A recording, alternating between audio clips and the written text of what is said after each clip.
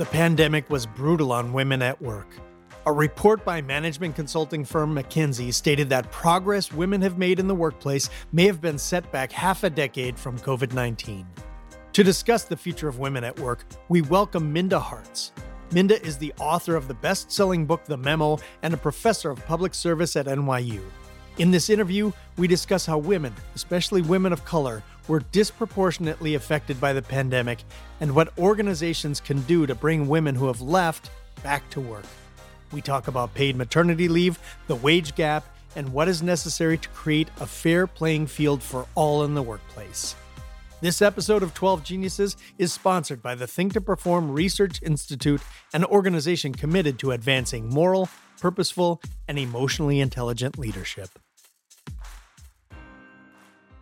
Minda, welcome to 12 Geniuses. Hey, Don, thanks for having me. Can you talk about what you do for work? I am working to make the workplace better. So when you sit down, you don't have to worry about sexism, racism, all of the things that don't enable you to do the best work of your career. And so at the end of the day, a workplace consultant in really moving equity forward for women of color. But if women of color have a better seat at the table, then that just makes the table better for everybody. Can you talk about some of the unique challenges to the path that you have been on and where you are today? So my prior life, I was in corporate America and I worked as a fundraising consultant. And I was always the only one, the only Black woman, the only woman of color in the room, at the table, at the events. And I just started to tell myself that this is just the way it's going to be, right? That there's never going to be representation, that some of the microaggressions or the inequalities I was experiencing, that's just part of the job description, right? And so after a while, I started to settle into those inequalities. And then after about 13 years in my industry, I said, you know what? There's better, right? I don't have to experience this inequality. Maybe this isn't the table for me. And what would it look like to be able to work without those aggressions, right? That happen to be racialized or gender. And I thought, well, if I'm experiencing this, then maybe other people are experiencing this too, but we're not talking about that the way we are talking about it now. And so it really led me to investigate and interrogate, what would it look like if we don't just talk about women in the workplace, but we actually talk about the intersections of which women experience the workplace. All women don't experience the workplace the same, and especially, women who are from marginalized communities. And so it really led me to the equity work to say, let's expand what the table could look like. And so I started my company in 2015 and then started to create various tools and resources that not only help women of color thrive in the workplace, but also companies and managers to realize that two things can be true at the same time. You may not experience this, but you might have someone on your team that is, and how do we make it better for everybody? You mentioned tools and resources. What are some of those tools and resources that you've created? 2015, I started my company, and that was, and it still is, coaching, resources, tools that really help individual women of color lean into their skills, right? Strengthen their strengths, if you will. And then I went on to create a podcast called Secure the Seat. And then my first book, The Memo, What Women of Color Need to Know to Secure a Seat at the Table. So I'm constantly making sure that I'm creating resources that are helpful and beneficial to the demographic that I serve, but then also those who work with us and who are often our managers. Could you describe the progress women had made in the workplace leading up to the pandemic? Prior to the pandemic, you were seeing strides with women. We had women CEOs more than ever of Fortune 500 companies. I think it was 32 or something like that at the time. And so that was huge, right? It's not great, but it was the needle was moving forward. And so we were seeing those strides, and we were seeing the wage gap start to close for women as they continued on in the career. And then the pandemic happened. And so it affected a lot of women.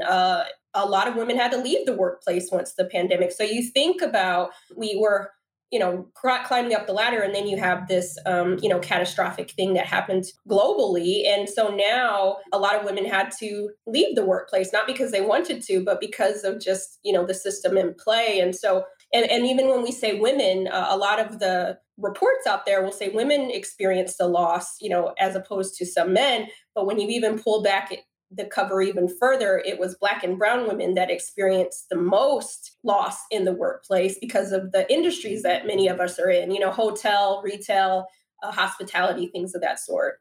I think one of the stats that I came across is that in 2015, 23% of senior positions were held by women, and in 2020, it was 28%. So that's pretty significant growth. And it seems like the pandemic is negating a bunch of that. And that's what I wanted to talk about, how the pandemic has stalled or negated that progress. What are some of the things that have led to this? We can get into the obvious ones and the not so obvious ones. The obvious ones are, many women are mothers, right? So if your children are at home with you working, right? And so if you're a single mother, obviously that makes it even more difficult to maybe perhaps teach your kids while you're trying to work or those sorts of things. Or even if you're a dual family household, sometimes the caretaking tends to be more along the lines of, the woman taking care of things, and childcare. The access to childcare before was a little more accessible, and now it's not as much because, for example, a cousin of mine, she had a very thriving daycare before the pandemic. And then the pandemic happened. She lives in the state of California, and her business is still closed, And so it's one of those things that, what can you do, right? And she still is like, well, I'm hopeful, in a few months when things happen, schools open up, those sorts of things. But her household, she has 2 children, right? Her husband, he still can do his job, right? So she's taking care of the household in ways that she had more help before. And so I think that, again, 2 things can be true at the same time. Many of us still have opportunities to work from home, but even working from home doesn't mean the same thing for women, right? And going back to women of color, if you work at a hotel or you work at a restaurant and that whole industry is affected, you don't have the privilege to be able to maybe go and find another resource, right? Or if you are called back into work, your schools are closed, right? So who's going to, help provide childcare? So again, I think that a lot of those are the obvious things that I think affect the workplace. But on the flip side, I am an optimist, Don. And I do believe that because we now understand that these are challenges, what are we going to do to create systems inside the workplace that benefit working mothers, right? Or that benefit those who had to leave the workplace and they have that year off their resume. Are there returnship programs that companies are thinking about, or providing on-site childcare? I think there's so many ways that we can create solutions for what many of us have experienced. We'll talk about solutions in a minute because that's a very, very interesting part of this conversation. But one of the things that I did want to mention that I came across that really blew my mind, and you kind of alluded to it, is when you have a working couple, the woman in the relationship is 50% more likely to be doing 3 hours of work at home, 50% more likely than the man is. When you see a number like that, what do you think about that? And how do you help people understand that this is one of the barriers that women have when it comes to succeeding at work? It's sad that it took a pandemic for us to really take a hard look at some of the uneven set of structures and responsibilities inside the household, right? Many are now saying, oh, I guess my partner does do X, Y, and Z even more than I do. So I think that even though women, or maybe some men even, are like, no, I'm not surprised that women do more of the housework. They do their whatever assigned work they might do outside of the house, that it does create more of an uneven playing field inside the workplace. And I think that a good friend of mine, her name is Eve Rodsky, she wrote this really great book called Fair Play. And she talks exactly about this, is that a lot of women they're doing free labor inside of the workplace, right? So they're doing their job and then they're being asked to take notes. They're being asked to do, plan the parties, all those sorts of things. Then they come home and they're also cooking the meals, taking care of the kids. So it's all of this uneven work that's taking place. And I think regardless of if you're married or partnered or what have you, I think we do have to look at the distribution of labor. And again, a lot of women who were in the workforce, they have taken a step back. If you look at the statistics, men, primarily white men, they've actually done better during the pandemic. And so we, in terms of career, and so we do have to take a look at why is that? Why is it that women are so heavily affected during this? What would it look like if more men now knowing this who are in more positions of power typically, or say, you know what, this is not okay. And we need to really take a fine magnifying glass and make sure that we are creating equity. And that's how we create equity, because now all of that great, those statistics that you mentioned earlier, Don, now we're trying to play catch up, right? To get back to those. But the last thing I'll say is, in the last year, there were no Black women who were CEOs of Fortune 500 companies. Now we have two. So we have made some strides, but again, there's way more people that are experiencing the loss than the gain.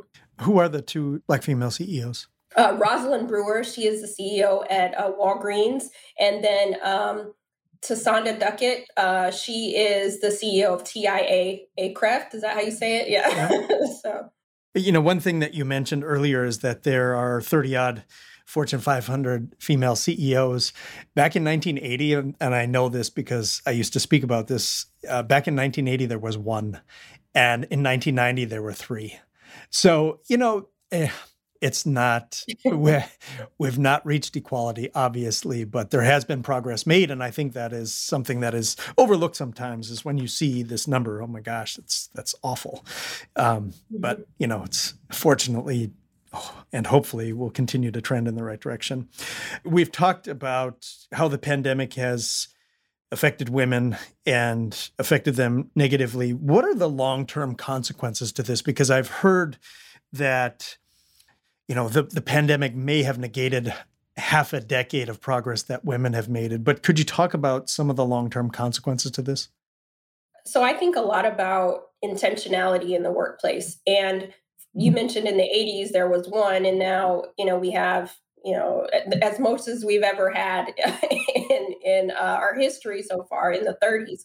And I think that we could say, oh, well, we'll just see what happens, right? And I think that oftentimes when we're not focused on equity, then we can't get to the solution. So if we don't do anything to make sure that all of those thousands of women who left the workplace, if they don't have a way to enter back into it, then that's going to create more of a wage gap than we already have. To give context to it, white women make anywhere around 79 to 80 cents on a dollar, whereas women of color make anywhere from 48 cents to 63 cents on a dollar. So you think about, if women of color are the most affected, Black and brown women during the pandemic, to have to leave the workforce, that's only widening that gap if we don't figure out a way on how to make sure that we're making equitable access for all women. And so I think if we're not intentional about closing the wage gap, if we're not intentional about making sure that every open position that we make sure that we have a diverse slate of candidates, that we're being intentional about the interview process so that we can provide opportunities for people to return back, primarily women, because they've been most affected. So I think that it's really going to take courageous leadership to make sure that we're focusing on making an effort on making sure that women have a rightful place in the workplace. Because if we don't, then you're just going to see those numbers decrease, and we're just going to be playing catch up, right? And I think that we were already so far behind. So it's going to take an acceleration of solutions. And we can do it, because if you look in the last year, Don, so many companies that weren't talking about even racial equity or gender parity were able to move things at an accelerated rate, right? When I consult with a lot of companies, and I would say, what do you think about this? And they'd say, oh no, we're 5 years away from that. And then in 2020, we were able to do some of those things in a matter of months, right? But it took that intentionality. And so I think that if we're intentional about it, there doesn't have to be this strain on women in the workplace. And why do you think that these companies accelerated this move toward, making this a priority? Was it because it's the right thing to do? Is there a business case, or is it a combination of both? What do you think? If we're, speaking candidly, I think it's a combination of both, right? Because the stats have been there for a while, and I think most companies have known it's the right thing to do, and that still didn't move things any quicker. But what I do think now is there's more an accountability lens, right? People are actually paying attention to what companies what they said in 2020 and what they're doing in 2021, right? So there's more people paying attention to what, not just the rhetoric, but the action. I would encourage companies and leaders to self-regulate. Don't get caught out there, someone telling you, oh, you're not doing what you said you're going to do. If you said that equity was important and here were the metrics, then make sure that you're being intentional about moving that needle forward. And when we aren't doing that, being transparent about where we are in the process to make sure that we can figure out what better looks like. And I think those are the companies that win at the end of the day. What is the government, and when I say government, I mean local, state, and federal government, what's their role in helping to accelerate the path back for women who might have left the workplace or been marginalized as a result of the pandemic? The pandemic happened, but there's always going to be something, right? There's always going to be disruption. And so I think that local leaders and community, state level, I think it's really incumbent to look at the data and say, okay, if women have been affected across the country, what are the women in my jurisdiction? What are the women in my county? How are they experiencing it, right? So that we drill down into counties, into cities, into states, because one city may not have experienced what another city experienced over the past year. And so I do think its leadership is, even if you don't have women making decisions or you don't have someone in leadership that happens to be a woman, to say, you know what, I know other women. I know that this is an issue in my community. So what am I doing to make sure that there's small business loans, right, for women-owned companies? If you're running again, that maybe part of your platform is making sure that women have new skills, right? They're upskilling. We have workshops or resources or virtual events to make sure that women have the resources they need. And then maybe there's some incentives for companies, local companies, to hire more women. And maybe there's some partnerships that can happen there. So I do think that local government has just as much skin in the game, or should, to make sure that their counties and cities are thriving from a diverse perspective. And how about at the federal level? Regardless of what side of the aisle you sit on, I do feel like the current administration is tackling the topic around women and how women have been affected. And I think that's part of the way that we find solutions. We first have to acknowledge that this is an issue, right? So I do love the fact that it's being talked about. And I think that in order for us to continue to educate ourselves on what's best, but then the other thing is speaking with women, ask women what they need. We can't be in our ivory towers and say, oh, I think women want these things, or they don't want to return back. We actually have to ask people who've been affected by the pandemic, what do you need to be successful? What would you like to do, right? And I think that sometimes as leaders, we make assumptions for what our communities may want, but we actually have to talk to people and find out what good looks like for them. I'm going to ask you about business's role, but I want to stay on the topic of federal government and ask you about the vice president. This is a woman of color, and that's your audience, people you talk to on a regular basis, you've written about. What does it mean to have a woman of color in the White House for the first time? Representation matters. It's been a cute saying, right, for a very long time, but it really matters when you actually see it. Right? It's one thing to tell a young girl that you could be anything that you dream if you work hard enough, but to never see it. And, even for me, talking so much about, women of color having a seat at the table, and to actually, tell women that, but then be able to point to one to say, that could be you, right? You can achieve it. And I think that a lot of people who are in positions of privilege, whatever that might mean, they might get to see themselves all the time on magazine covers, in the government, wherever have you. And so those who don't get to see themselves, you don't realize how much you're missing until you see it. And so I think for me, for a lot, you can actually point and say, this is achievable, this is obtainable. And so it just helps with my work even more, Don, right? Like, it's not this fictitious thing that women of color can aspire to the highest levels of business or government, but I actually have someone that I can say, she's role modeling it for you right now. Government isn't perfect, business isn't perfect, but if we keep striving for equity, then hopefully everyone will be able to see themselves at every level of business and government. One of the things that I think is important for people to understand is that progress is not linear, right? It does not continue on the same path. And so you might have incredible progress and then a regression and then progress again. So it's important to keep that big picture in mind. So getting back to addressing some of the things that have stalled or negated progress that women have made in the workplace, what can businesses or what can organizations be doing to bring women back to the workplace who have left the workplace? And I know you've talked about a couple or alluded to a couple of these solutions, but in your mind, what should businesses be doing to help bring women back? Yeah, I appreciate this question, Don, because I think oftentimes where businesses and leaders find themselves in trouble is that they're reactive to certain situations that happen, right? So we can be very thoughtful as businesses right now to say, okay, we want people to return back. Maybe your company is saying, I want people to return back by September. What do you need to be providing right now to those returning back so that they can say, I'm able to do that, right? Is it stipends for daycare, right? Is it providing 3 days a week on site daycare?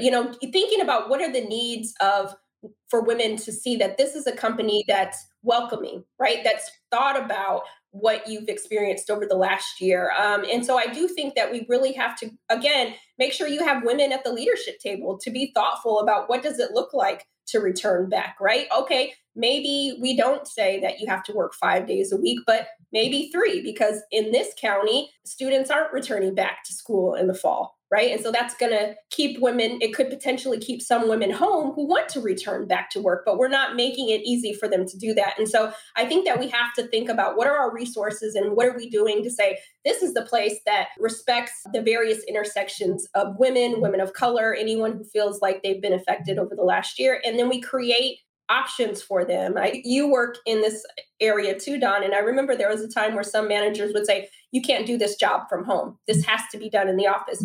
Last year, we've now noticed there's a lot of things you can do from home that you didn't think you could do from home work wise, right? And so let's rethink what success looks like and the role that women can play, even if it is from their house. And I just think it's that intentionality for me. And it's really the empathy piece too, right? And making sure there's a budget, a line item to make sure that even not just the women that left maybe that particular workplace, but the future women, and we're talking about the future of work. Are you creating systems that make it a place for one of the best places for women to work because they know that this is part of the priorities, this is a part of the value of the fabric of the company. And I do think we have to decide if that is what we say we want, then we have to demonstrate that. I think the last year and a third or so has really exposed limitations in terms of our managers and our leaders, in that if people showed up to work, they were doing their job. That's what a lot of leaders and managers saw. But in a work from home scenario, you need to be very specific with expectations, monitoring, measuring metrics, providing feedback, things like that. And that really requires an elevated leadership. And that's not something that every leader was ready for and every organization was ready for. So there's some limitations there. And hopefully we have elevated over the last 15 or 16 months, but I'm not so sure. I don't know how you feel about that. I'm not so sure either. I think that a lot of managers might not have had the proper training and development to be a great manager when we were back in the office. And that didn't mean you got better when we left the office, right? And so I think that being a manager requires a lot of different competencies than even we knew a year ago. And I think that is where another role that the company and leaders need to think about, okay, well, is this the right person to be managing a team of women, right? Or a diverse talent? Is this the right manager to be talking about these certain things? Or when there is someone who has been affected by COVID, or they can't come back 5 days a week, but they need to be coming back 2 days a week. Do we have the type of emotionally intelligent manager that can hear somebody out and think, okay, let's figure out what this could look like? What could success look like, right? And I think that having those difficult conversations should be part of any manager's toolkit, that we don't get to opt out of the things that we don't understand or that we don't want to talk about. And I think that's part of creating a workplace that works for everybody, is that we have to have managers who understand how to be engaging, listening, and making it better for their talent so that they can do the best work of their career. And I don't think that managers always remember that that's part of their job too. You have talked about this a little bit during the interview, but I want to ask it directly because I want to talk about solutions as well. Can you talk about how women of color have been disproportionately hurt by the pandemic? A lot of the research has pointed that not just all women have been affected by the pandemic, but primarily Black and Latina women have had to leave the workforce in droves because of industry related work that closed down during the pandemic. But if we're being honest, on the workplace wasn't that great for Black and brown women prior to the pandemic. And so we still needed to create equity for women of color in the workplace. And so now I do believe that managers understanding and leaders can now be so much more intentional to create a workplace that works for everyone. So if Black and brown women are affected in this industry, what are we doing to make sure that they have the resources they need to return back to work, that they have the resources maybe to be partnered with sponsorship, right?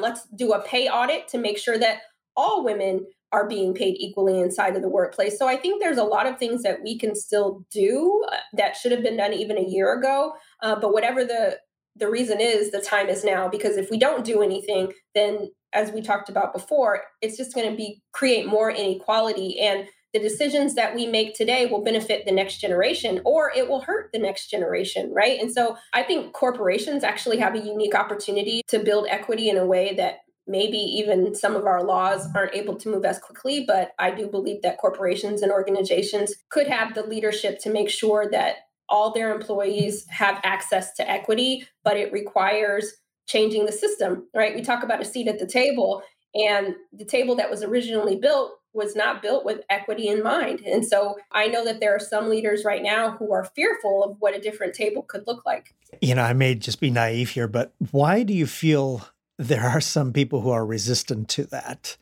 to allowing certain people to participate in their company or their economy? I consult with a lot of companies, and I kid you not, over the last 2 weeks, every company that I've had an introductory phone call with, one of the pain points they've put on the table is that those in the dominant majority in their company, in this case, many white males, not everyone, but there's a large contingency of white men who worry about their place. If we're focusing only on women of color in the workplace, we're only focusing on Black women, then what does that mean for me? Because we haven't seen it demonstrated, right? And so if you think if your company is talking only about Black lives or brown lives, and you might think that, well, what about me, right? That's valid. I get that, right? That's human nature. But I think that that's where we have to say, you know what could the table look like if we expanded it, right? I think so long we've only seen a certain amount of seats, and those seats look a certain way, right? So now we have to expand the table to say, you know what, you still have a place as a white man in this company, but what would it look like if we added some color, right? We added some gender, we added, some intersections at the table so that we can serve our base, so we can serve our customers to the best of our abilities, right? So that we're solving problems, not just for people who look like us, but for people who don't. And I think because there hasn't been any role models to what that looks like, there is fear there. And so I think we have to talk about that and address it, but it doesn't have to be a fearful thing because we want equity. Equity should be at the foundation of this. And if we're talking about equity, that means everyone has access, not just Black and brown people, not just those who identify as white. And I think because, again, since many haven't seen what this diversity could really look like done, then they're fearful that it means exclusion. And in my mind, equity is not about exclusion, it's about inclusion. But because we haven't been doing it right, we haven't modeled good inclusion, then some people feel as though this might take away. And I think that's the narrative we have to counter. This isn't about changing leadership. It's about showing that there's various faces to leadership. When you look out 5 or 10 years, what do you see as the future for women at work? Again, I'm optimistic. I'm excited about that because it's really dependent on leadership, right? Right now, we get to decide what type of workforce we want to create. A lot of people say the future of work. We're in the future of work right now. And so it's going to take courageous leadership. It's going to take revolutionary leadership to make sure that we don't just have 33 women CEOs, but what would it look like if we had 50? But if we don't do anything, then that number it may go back down to 10, but so we have to continuously make sure we're making progress and pushing the needle. And again, it can't be just women of color saying it has to be people who look like you too, Don, right? We all have to be in it because I often say success is not a solo sport. We're not going to get to equity if only one person is at the microphone, but what would it look like if we're all advocating for each other's success? I'm a history guy, and so I really enjoy history, and I look at it in terms of the context of where we are today. And something about the murder of George Floyd really changed. And I don't know if you know this, but I'm in Minneapolis, a block from where the trial took place. And something about that the reaction to it was so different. And, just looking at sports and how the 1968 Olympics, you had John Carlos and Tommy Smith on the stand accepting their medals, and they were shunned when they came back to the US, or Colin Kaepernick kneeling for the national anthem. And he was, driven out of the NFL. I have no doubt about that in my mind. But when the NBA players went on strike during the playoffs last year, I thought to myself, oh my goodness, these are people who are making tens of millions of dollars to play a game, and they are risking everything. And they won. They won. They made billionaire owners say, okay, we're going to take this seriously. And so I share your optimism. I really do. I feel very, very positive that the conditions are right to change not only opportunities for women, but also for people of color. Thank you for sharing that. You wrote a book called The Memo, What Women of Color Need to Know to Secure a Seat at the Table. It's a career advice guide for women of color. How does the advice you give in this book differ from other books providing business advice to women? It's one of the first books about the experiences of women of color in the workplace by a major publisher. And so all of the books that have been written before about women in the workplace were written through the experiences of white women, and B, talking about women as a whole. And so, as we talked about before, not all women experience the workplace. We don't even get paid the same. And so I wanted to be able to say it's hard to lean in when you're not even in the room. It's hard to lean in if people aren't even considering what your experience is like as being the only one. And so the memo was written with women of color in mind to say, hey, I know that this environment might be hard for you, but let's talk about networking, right? Who are some of your who could be a champion in the workplace for you so it doesn't feel so isolating? If you're not making X amount of dollars, what would it look like to negotiate? I talk about those things. And then on the other side of it, I write the book for our managers, for our colleagues, for those who want to be more inclusive leaders and coworkers or allies, to say, oh, I wasn't aware that my colleague might be experiencing this, right? Or if I comment or touch my colleague's hair, that I might not mean harm, but it still caused harm, right? So talking about some of those things and the memo, I'm happy that it's out in the world because it just helps shed light on that we might all work at the same place, but we don't all experience that workplace the same. It's my understanding, Minda, that the United States is the only industrialized country that does not provide paid family leave for women when they have a baby. And I'm just wondering how much that affects women's career when they have a baby.